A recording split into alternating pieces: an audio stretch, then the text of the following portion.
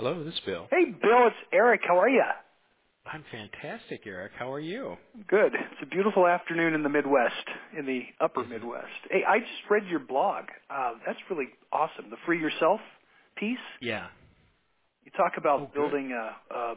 building a creative culture, and it has been so much fun to sort of soak up everything that is the Thorburn Group since Staymates and Thorburn came together a couple years ago. I'd like to have you kind of talk your way through that blog. I mean, what is creative culture, and is it important? And in your work over the last couple of years with colleges and universities, what have you noted about the creative cultures that you found on those campuses that you've worked with? So talk about creative culture for a minute. Well, let's start with the Thorburn Group Okay. and really kind of a philosophy that's absolutely essential to our fabric and our culture. And that is, and the first thing you have to realize about a creative culture is that it is unlimited. You know, we have creatives, we have strategists, we have account managers, we have project managers, we have user experience, we have the digital side of the equation, and every one of them has the ability to kind of think beyond, to imagine, if you will, something different, something greater on every assignment that they have. And I think, you know, every day the account people come in and they ask themselves, what have I done for my brands today? You know, what have I done for the Yeah. clients that I'm working for? Have I moved it forward? Have I done something innovative? Have I brought an idea? And that's really what creativity is all about, is bringing ideas. Ideas are our currency.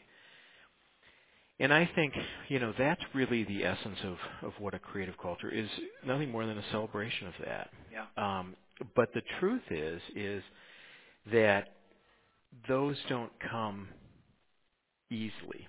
Yeah. And the ones that probably are the most challenging and most provocative are the ones that typically have the greatest impact and have the greatest ability to succeed. And Mm-hmm. that's really what we're trying to do with um, with what we bring to the equation to our clients.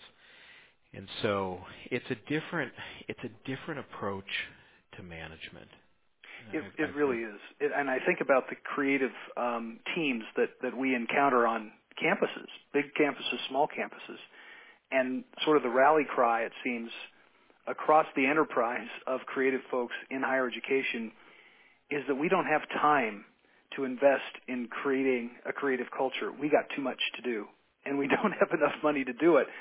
Whereas an organization like the Thorburn Group, I mean, you are nothing if you are not a finely tuned, well-oiled creative culture, because that's how we can deliver sort of elevated work to the clients that we have. It's a tough balancing act for campus-based creatives, but it's a real joy for agencies like the one that you've built over the years.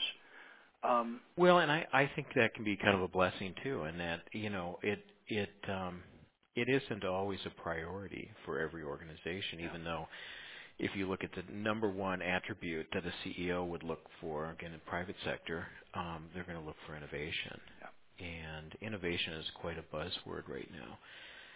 And, you know, there's all kinds of trends. If you read the stuff Richard Florida did and how he talks about 40% of our economy is creative.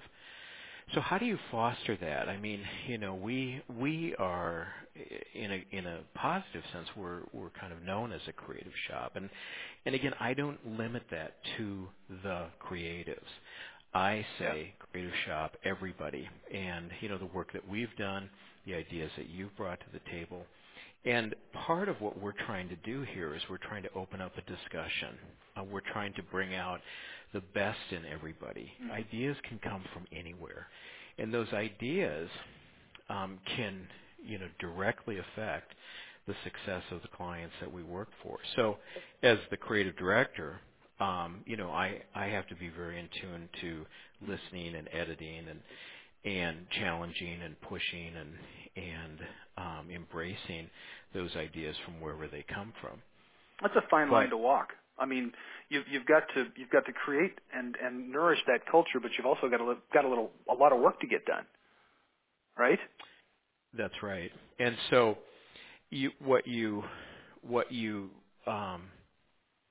it's think of it as a funnel. In the beginning, you're as open to as many ideas as possible. Matter of fact, you're encouraging as many ideas as possible to come in.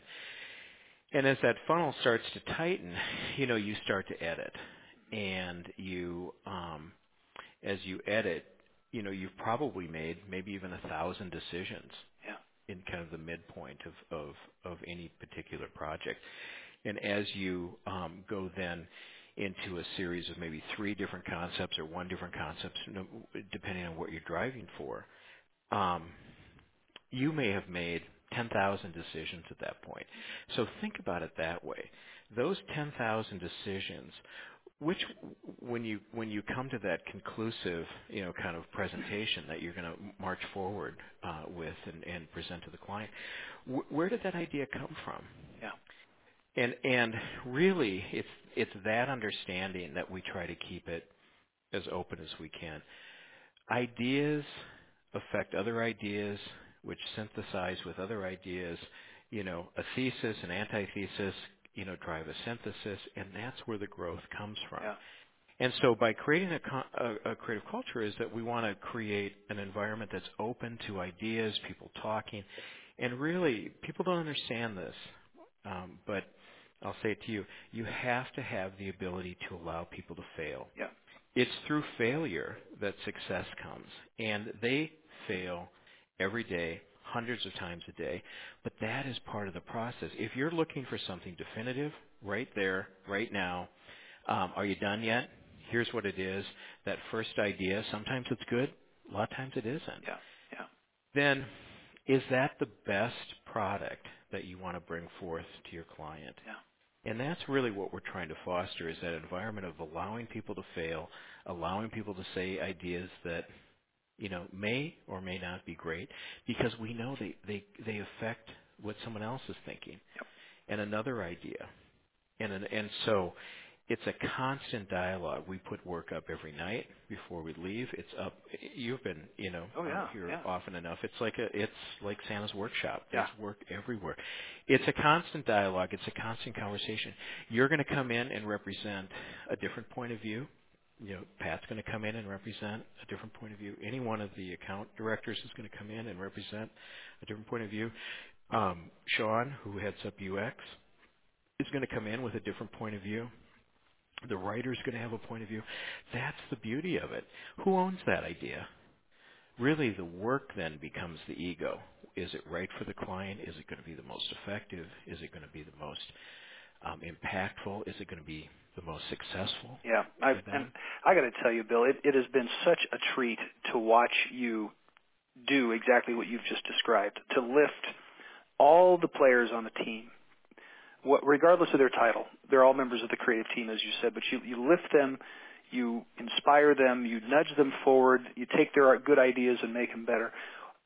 What is your greatest joy as the lifter, the inspirer, the creative culture builder? What brings you the greatest joy?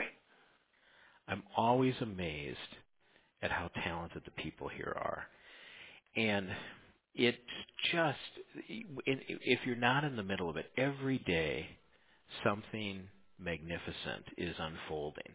Something special is coming forward. And that's, to me, to be part of that is the greatest gift, I think, for a creative director or CEO, is to come and watch the firm just percolate up Yep. these ideas, and it never ceases. It never ceases to get old. Yeah. It's always fresh. It's always new. It's an incredible business to be in. Yeah. Yeah. This is great. I'm gonna pass along your blog to everybody I know, because I think it's a great summation of what you've just talked about. I appreciate your time, buddy. I got to run, but we'll talk later. Okay? Hey, thanks for calling, Eric. Yep. Bye bye. Bye-bye.